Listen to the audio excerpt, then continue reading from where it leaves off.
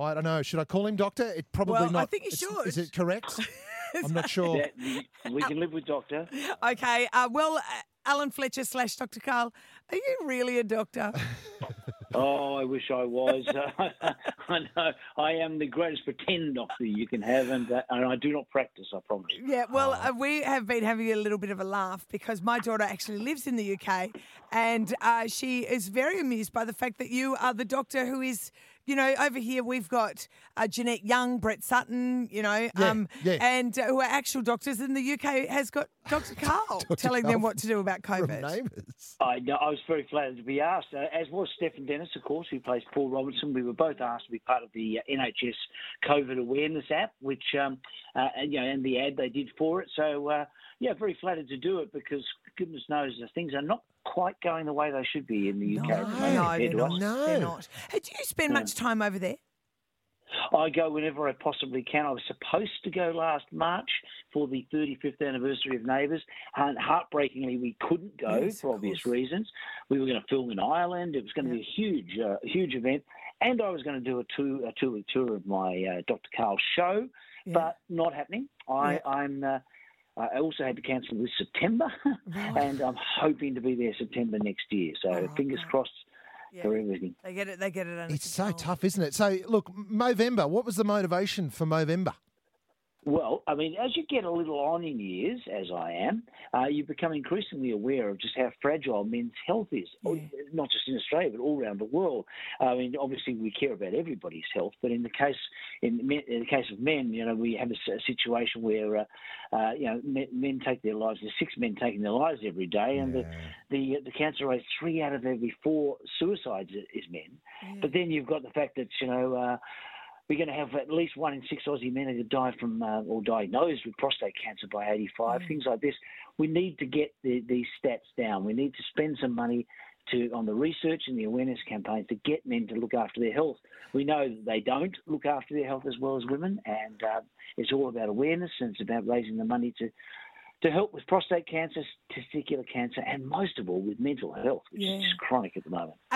A doctor told me once that women live longer because, among other things, because we take the pill and have babies or whatever, we are really conditioned to go to the doctor. Like we're used to talking to doctors. We're used to, airing whatever's going wrong with us.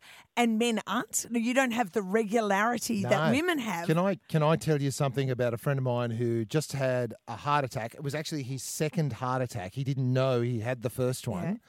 He told me, Dr. Karl, I sat down with him and had a coffee to catch up because I hadn't seen him in a while. And I'm like, mate, what happened? He goes, well, I had this and I had that. And I said, didn't you tell your GP about that stuff? And he goes, well, I hadn't seen a GP in 8 years. Yeah. Oh, no, and he's the same age as me. It's crazy, 8 isn't it? years. Yeah. It's like I'm there every 5 minutes. As soon as I bump my knee, I'm there, Quick, I think I need time off work. Write a medical certificate now. I know. It's madness. There's so many things that we could do to look after ourselves better. I mean, even just getting people to do the bowel cancer check when they get sent the kit is really, really difficult. And it's such a simple test, and it saves lives. It really does save lives. So, this is these sorts of awareness issues, and you're spot on, Mark and Caroline. The lack of awareness amongst men of their own health is chronic, and these sorts of campaigns like Movember, raising the DOS to actually get the messages out there, get the research going. And Movember is the biggest movement for men's health around the world. So this is a great time to get on board if you can. Yeah, all right. You can grow a moustache. Go on, get a moustache going there, Mark. Well, I've got the full beard going. He's full. And it's taken me years to grow this moustache. My mohair grows very slowly. I did Movember 1 year and no one noticed. So I talk about it on the radio all I can, but I'm a terrible moustache grower. Hey, look, I've got to ask too, by the way, people do get a bit blurred between TV and reality. Has anyone actually, because I'm sure doctors, when they're at parties or socialising, people go, I've got this sore elbow thing going on. What do you think it is? Has anyone actually asked you for a diagnosis at any point?